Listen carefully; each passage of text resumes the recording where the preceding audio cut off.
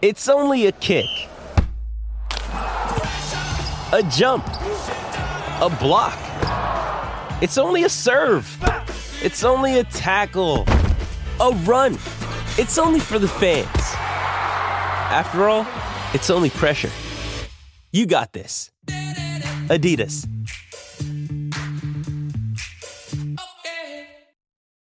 When you need mealtime inspiration, it's worth shopping Kroger, where you'll find over 30,000 mouth-watering choices that excite your inner foodie. And no matter what tasty choice you make, you'll enjoy our everyday low prices, plus extra ways to save, like digital coupons worth over $600 each week. You can also save up to $1 off per gallon at the pump with fuel points. More savings and more inspiring flavors make shopping Kroger worth it every time. Kroger, fresh for everyone. Fuel restrictions apply. Welcome to the Wolverine Confidential Podcast. I am Andrew Kahn. I'm Ryan Zook. And I'm Aaron McMahon. On this episode, we talk about the Michigan baseball team's heartbreaking and controversial loss in the NCAA tournament, some football recruiting news, and what might become of the men's basketball roster. Coming up on Wolverine Confidential. All right, guys, good to be talking with you here Tuesday, June 7th in the morning. We will start with the baseball team. Their season is over. It ended in the NCAA tournament yesterday on Monday. I guess for those listeners who only get their Michigan athletics news from this podcast, I guess we can update from where we left off, which is in the NCAA regional in Louisville, Kentucky. Michigan beat Oregon.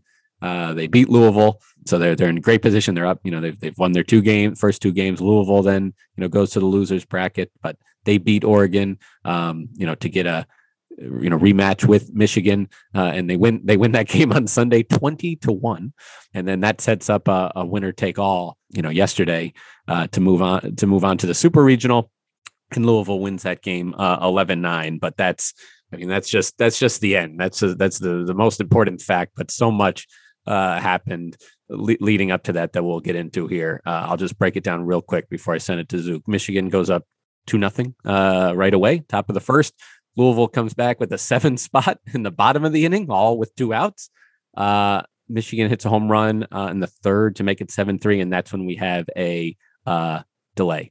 Weather, rain, and lightning in the third inning. But when we come back, Michigan's able to tie the game at 7 in the fifth on a pair of home runs and take the lead in the sixth, 9-7. But then it started to fall apart for Michigan in the eighth. Again, another 2-out rally, 2 outs. Louisville hasn't scored yet. Michigan's still up 2 runs, and some tough calls on ball strikes, calls at home plate, and then a play at second base where it looked like maybe the runner was out. He's called safe. It's upheld by review, and the floodgates open from there. Louisville scores 4 runs. They go up 11-9, and Michigan cannot score in the top of the ninth, and that's how it ends. Yeah, absolutely wild game. You forget about the rain delay too. Like it was just an insane regional final. And yeah, the balls and strikes, there was missed balls and strikes on both sides all game. And that happens all the time in college baseball, college softball. So it's hard to be upset with, but if you're a Michigan fan, you have to be pretty upset about that upheld call, because it definitely looks on replay that the tag was applied before the runner was able to touch second base. But again, like the replay angles they were showing, they were pretty blurry when they zoomed in. Yeah, and I feel like you need an angle from like the pitcher's mound to see, because it's tough to see when exactly his hand touched the bag. It definitely looked like the tag was applied before then, but it was just a weird angle. And the rule states it has to be clear and conclusive evidence. And with the blurriness and the angle there was a little bit of ambiguity there.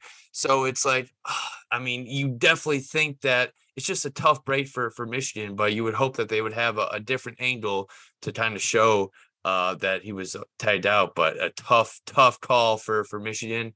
And then, the 2 batters later, pimped out 2-run home run that I still don't think has landed. That was an absolute moonshot. And after that, it's like, man, that's going to be tough to bounce back in the ninth. And Michigan got a leadoff double in the ninth too, but wasn't able to capitalize. Had a run or Jimmy Obertop, who had a 3-run home run in the game, worked a 3-0 count, but then the pitcher bounced back to strike him out. And after that, it's like, it's going to be tough. So, yeah, go ahead, Aaron. No, I was just going to say the throw looked like it certainly beat the runner. But in this day and age of replay, like you said, like the further it got slowed down, it was close. And with replay, everything needs to be conclusive to overturn a decision. And the umps felt like it was inconclusive. And I tend to agree, it looked close. Like you said, it was tough to tell. And it's tough to tell. If there's question marks, then officials and referees and umpires are hesitant to overturning it. So it was a tough break for Michigan. They played well. They battled back. It was the theme of the weekend. I mean, not the theme of the weekend. They played well all weekend. They hit the ball well, and it wasn't like uncharacteristic of them. They hit the ball well all season long, but they got timely pitching and they got enough pitching. And you thought they were going to make a run. It looked like they were going to make a run. I mean, they needed to win one of those final 2 games. Couldn't do it. It was an entertaining weekend of college baseball, not just Michigan, but across the board. It was fun to watch some of these games. The play at second. I mean, there was probably some conjecture involved as far as you couldn't. The runner's fingers seemed to bend back as the glove. You would think that was the glove doing that, but you really couldn't see that it was the glove. So I guess you could have a theory where he just did that on his own with his fingers. He spread them and pushed them back. Would have been the first player I've ever seen to do that. But so that's the thing. It seems like those fingers get pushed back by the glove, and that's certainly before he hits the base. But I guess it just goes back to, can you be certain that it's the glove that did that? Bottom line, if the umpire called them out on the field, it for sure would have upheld as an out call as well. So it was just a matter of what was called on the field, probably would have been upheld either way. Just unfortunate for Michigan that it was an out call on the field. But hey, it all started with a 2-out walk. So again, Cameron Weston had retired 8 in a row and then walks a guy with 2 outs, and kind of the floodgates open there. And then the guy that hit a double, I mean, that was almost a 2-run homer anyway. So they were making some pretty hard contact in that inning. But yeah, with that relay and how quickly they got it in, that would have been a huge momentum builder for Michigan to get that out and take the 2-run lead into the 9th inning. This team deserves a lot of credit for, what they needed to win the Big Ten tournament. They did that, and then they go on the road for the regional. They really did never quit. I mean, you lose 20-1 to a team and you got to play them the next day. That's got to be a little, disheartening, but they fall down 7-2 after 1 inning and they battle back from that. So there's like no doubt in my mind that they could have come back even there in the 9th, after as dispiriting as that the bottom of that 8th was, the team just, they didn't quit. But in the end, they come up a little bit short and their season ends. Yeah, that rain delay, I think, definitely benefited Michigan to regroup a little bit. Louisville starter had to be taken out of the game after an over-hour delay. Kind of like a little bit of a reset button for the Wolverines. And hit 4 home runs in the game. They're hitting the ball pretty hard, and when they took that 2-run lead, it's like, wow, this would be a pretty remarkable comeback, and a lot of similarities to that 2019 run when no one expected them to even be in the tournament, and then they just went on a crazy run in the NCAA tournament, and just 4 outs away from advancing to a super regional for the second time in 3 years, and just came up a little bit short. So that's a wrap on the baseball team season. There's not, it's kind of, in a way, it kind of shifts you to now this quiet time of, Michigan athletics, and maybe even looking a little bit closer to football season starting in the fall. So with that, we'll talk a little recruiting. I think the biggest news right now is that CJ Carr, the number 24 overall prospect, according to the 24/7 Sports Composite rankings, in the 2024 class, not the 2023 class, the 2024 class, and the 5th best QB in that class, is announcing his college decision this Thursday. CJ Carr, if that last name sounds familiar, it's because he is the grandson of former Michigan coach Lloyd Carr. But apparently this is not a slam dunk for Michigan. A lot of people feel that Michigan's among his finalists, but so is Notre Dame. And a lot of people feel that's where this is heading. I don't know. I think the average person might look at that and see the connection and say, this is this is a terrible look for Michigan. How do they not get, the grandson of one of their former longtime coaches? But maybe there's a little more to it than that. Yeah, I mean, to be honest, like CJ said early in his recruitment that, hey, look, I'm not going to let my family's legacy at Michigan affect my decision. I'm going to build my own relationships, make this my own recruitment, and make my own decision. And I respect him for that. So, yeah, I mean, he's garnered a ton of offers from power programs across the country. And yeah, I mean, Michigan's been in the running for a while, but I mean, you look at what Notre Dame has done under Marcus Smart in the 2023 cycle. They have the number 1 overall class in the country, and they already have a couple top Marcus 200 Freeman. prospects. Oh yeah, Marcus Freeman. Yeah. Saying Marcus, what am I? You got NBA Finals on your mind. Watching too much NBA. Yeah, but yeah, I mean, they have a lot of recruiting momentum right now.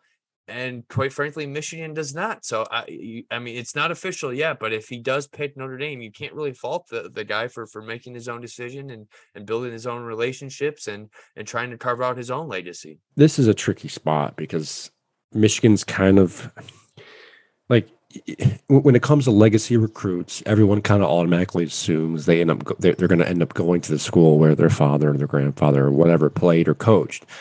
So if you lose out on the recruit, in this case, CJ Carr, it just looks bad because you're just, you're supposed to get the person. But in reality, especially nowadays with NIL and kids, choosing to kind of, chart their own path and oftentimes going out of the state or out of their territory to go to a school that they like, it's becoming more commonplace. So it would not surprise me if CJ Carr picks Notre Dame or some other school this week. Make no mistake, it would be a blow because Michigan has been recruiting him hard for the last couple of years. They offered him a scholarship pretty early on. He lives right down the road. He knows all the stories. He has the legacy thing, and I think that has to work in his favor. With NIL, but it's his decision, and it's going to be an interesting one made. And it's also important to point out too, whatever school he announces this Thursday. Is it necessarily going to be the one he ends up at? I mean, there's still a long way to go from a recruiting perspective. And by the time he signs his NLI, so we'll see. It doesn't look good for Michigan at this point. They are finalists. They're probably one of the final 1 or 2, 3.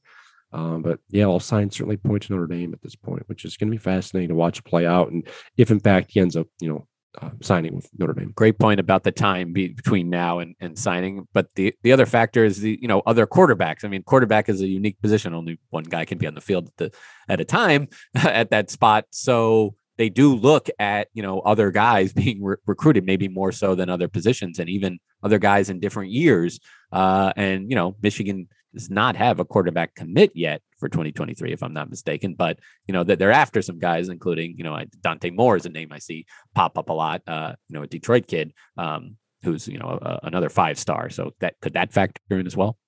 It could, but now it almost becomes like Dante Moore is a must land for Michigan because according to 24/7 Sports, that Moore is one of 3 quarterback offers Michigan has extended in the 2023 class, and the other 2 guys are already committed elsewhere. So it's like Michigan's putting all their eggs in this basket, but like Carr, Moore is attracting attention from schools across the country and will not be an easy recruitment to win. So they're still going to recruit CJ Carr. They're not going to just, all right, he's off the board now. We'll put all of our attention elsewhere. So it's not over yet, but it could be a big blow. I know Michigan has offered a lot more guys in that 2024 class.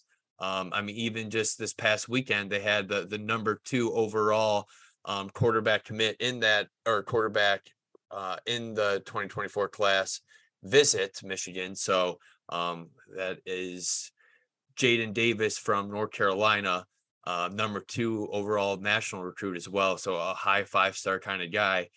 So yeah, they have 9 offers extended. 7 of them are top 200 guys. So they're definitely looking elsewhere for a quarterback too. It's not the end of the world, but Michigan needs to land. They can't go 2 cycles with striking out on some of their top targets. So a lot of pressure on Michigan in the quarterback position here. I mean, you can always go the transfer portal route, but you would like to develop some of these top talented high school guys and build a program around. So we'll see what happens. Folks may have forgotten about this, but Dante Moore is another guy that Jim Harbaugh and Michigan have been after for a very long time.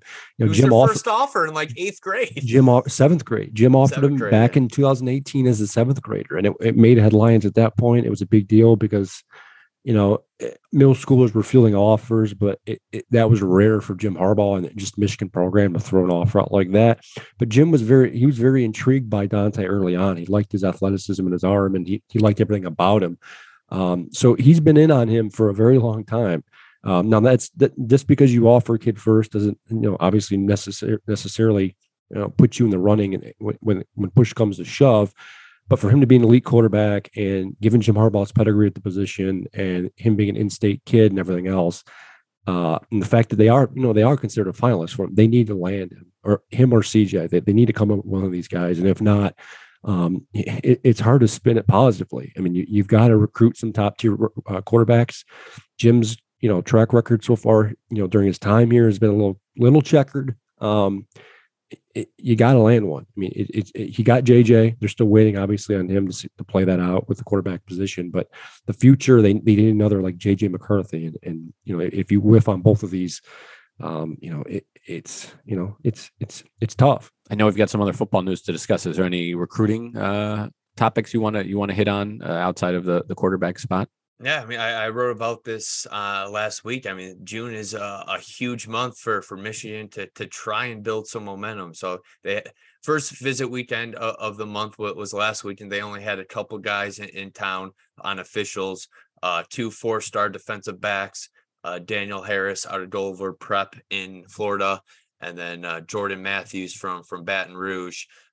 Two defensive backs, and that I don't think Michigan is near the top of their list, but hey, they're down on campus and are going to continue to work at them. But starting June 10th weekend and June 17th weekend, there's going to be a lot of guys in Ann Arbor, and Michigan's trying to roll out the red carpet, try and fortify some relationships that maybe were damaged a little bit during the offseason. A lot of offseason turnover on Jim Harbaugh's coaching staff again. So Michigan needs to start building something here because, only 6 commits right now, a class that ranks outside the top 20, and a lot of the Wolverines' rivals are doing pretty well on the recruiting trail. So a pivotal month for the Wolverines, and we'll see if they can end a little bit of a drought here because they haven't landed any commitments since March. So it's starting to get to crunch. This episode is brought to you by Shopify. Whether you're selling a little or a lot, Shopify helps you do your thing, however you cha-ching. From the launch your online shop stage, all the way to the we just hit 1 million orders stage. No matter what stage you're in, Shopify's there to help you grow. Sign up for a $1 per month trial period at shopify.com/special offer, all lowercase. That's shopify.com/special offer. Time here. Not only was there turnover on his staff, but it's important to point out Jim Harbaugh almost left.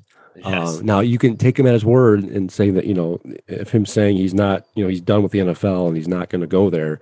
But I have to think if you're a recruit and your recruit's parents, that gives you some pause. They've got some things to figure out this week. This month it's going to be huge. I think they need to land some commitments by the 4th of July weekend. We'll see. But they need some momentum, and they got an opportunity here the next couple of weeks to try and get some. Aaron, you recently spoke to Jim Harbaugh. Yes, he appeared at a camp, and what did he have to say? Yeah, he was in a good mood. It was last week at the Fair State camp where they kind of attract all these big name head coaches. James Franklin from Penn State was there. PJ Fleck was there. Eastern and Western Central were well represented. Jim Harbaugh was there as well. Gave his little 3 or 4 minute spiel. Told the youngsters that if they're doing something good, keep it up. Kind of very similar tone of what he told us in the spring. What he told the Michigan players. Keep doing you, keep improving, get a little better. That was kind of his message. Afterwards, he talked to us, the reporters, for about 15-20 minutes. He seemed he was in a good mood. We asked him about a breadth of topics, NIL being one of them. I thought his answer was fascinating. We wrote about it kind of last week, and I'm live. Stories up there, but I asked him specifically how much he had been hearing about NIL on the recruiting trail when he walked into homes, and what he was hearing. He said he was hearing a lot of it, but he cautioned he didn't know how much of it was accurate, which I think is fascinating because we've been hearing all these stories about kids potentially landing 6-figure deals, maybe 7-figure deals. A lot of it just hasn't, come out, publicly. So Jim seems a little cautious about all that. He says he wants Michigan to be a transformational experience for a football player, not transactional, which I think is fascinating because on the same day, there's a story up at our sister site, cleveland.com, from the guys who cover Ohio State. But earlier that day, literally that same day, Ryan Day was in Columbus, Ohio, talking to business folks, telling them that Ohio State's football program needed $13 million to try and lure some of the big time recruits and some of their current players next year. Because I think the way Day explained it, which I thought was fascinating and very eye-opening, is they're anticipating a lot of their top guys enter the transfer portal every single year to see what type of offers they can field elsewhere. So it's going to be a fascinating, next couple of years. I think Day said he expects things to be ironed out from a national perspective in 2 to 3 years. But for now, these NIL deals are important to some of these top recruits. And Jim Harbaugh basically confirmed that to us. He said he was hearing a lot of it. And it remains unclear of how Michigan is trying to, get inroads there. That's, I guess, another topic for another day. But it was a fascinating discussion. Jim was pretty open and talkative on the subject. And then a lot of these players have been having camps too, I see. And I wanted to ask you, like, in the last 2 years, you kind of got to throw out because of COVID or whatever. Let's go back to, say, the summer of 2019. Were this many players involved in camps, or is this an NIL thing? Yeah, not nearly as many. You'd see an occasional one. Someone maybe would go back to their hometown and have one, but it wasn't a weekly thing. I felt like. Now you're right. It's been happening almost every weekend. Last month I think I went out to Paw Paw, out near Battle Creek, where Carson Barnhart, Michigan's offensive lineman, was from. He held his own thing. A couple of weeks ago, Donovan Edwards went back to West Bloomfield High School, held a camp. J.J. McCarthy did a camp in Chicago. So yeah, it's starting to become more of a thing. Guys are going out there. Sometimes they're doing it for free. And since over the weekend here in Ann Arbor, the Tough Foundation, founded by former Michigan linebacker Adam Shibley and a couple other guys, they held a free camp that where none of the guys weren't getting paid. And they were just kind of showing up out of the goodness of their heart. But in some of these cases, yes, these guys are making money. They're profiting off these things, at the same time helping and getting involved with the youth. So yeah, it's certainly become more of a thing. I suspect it's going to continue. Especially for some of these big name guys. I mean, like a JJ or Donovan Edwards or, whoever it is, if they can make a few bucks from a camp in the summer, why not?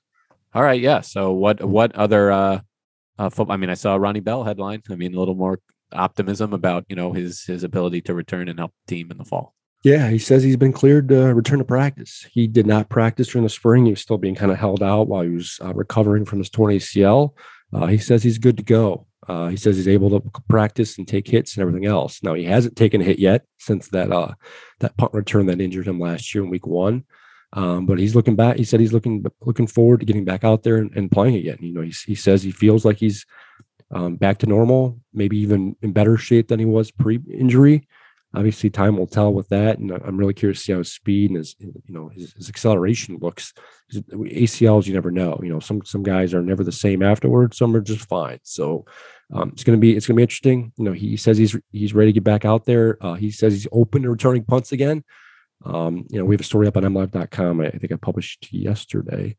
But I think the illuminating comments out of the interview we had with him was that, he doesn't blame anyone for the injury. Folks were critical.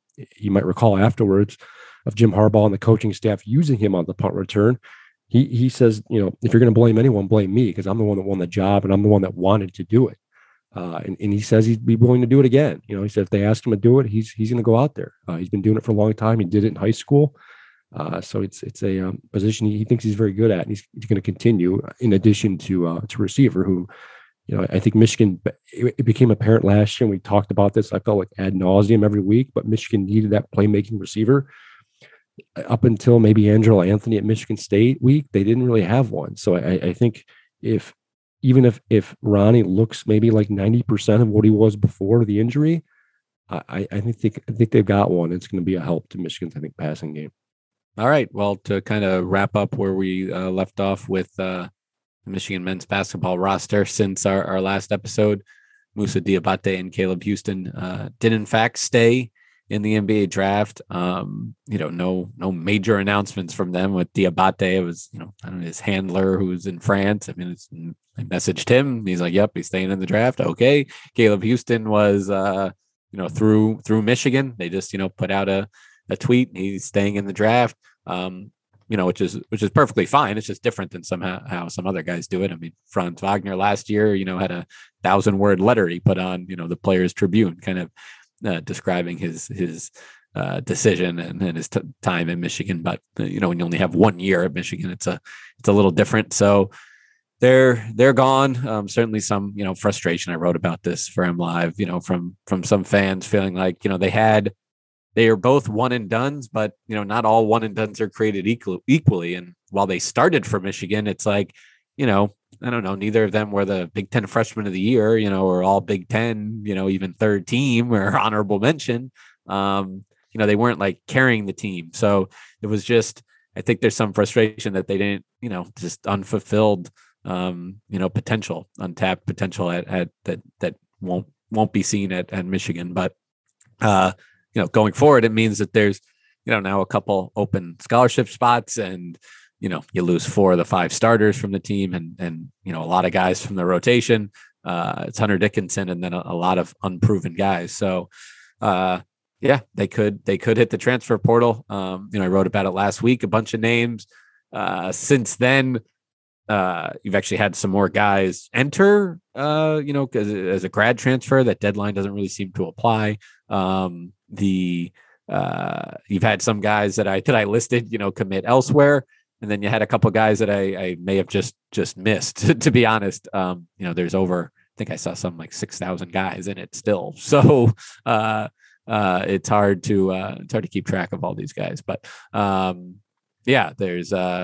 there's Pete Nance from Northwestern is certainly you'd think would be a perfect fit for Michigan. But there's others too, that I listed, and then some that I didn't, like Joey Baker from Duke, and Jacob Grandison from Illinois. So there's possibilities, if Michigan wants to add some guys, but they might not. They definitely might not, and just kind of sit with their roster and not tinker with it anymore. So we'll see. I hear there's a guy named Amani Bates still in the transfer portal. There's also Amani Bates. He's still out there. I mean, geez, a former, number 1 recruit in his class is available. I have no reason to change what I initially, said here, which was that I didn't think there was mutual interest from Michigan. They have the spots now, have some need at that kind of position, but I think there's always a little more to it than that. So if they do add, I still don't think it will be him, but we'll see. He has not announced where he's going yet. Let's just say there's a lot of baggage that comes with Amani Bates if you bring him on. From outside, I mean, not even from him, but just his camp and the hoopla and the hype and everything else. And I'm not speaking for Michigan, but if I was a coach, I don't, you gotta consider whether you want something like someone like him with the hype and all the extracurriculars that come with it on the team. Right, absolutely. All right, well, I think that kind of wraps up this episode of Wolverine Confidential. Stay tuned for more coverage on mlive.com/Wolverines. Thanks for listening.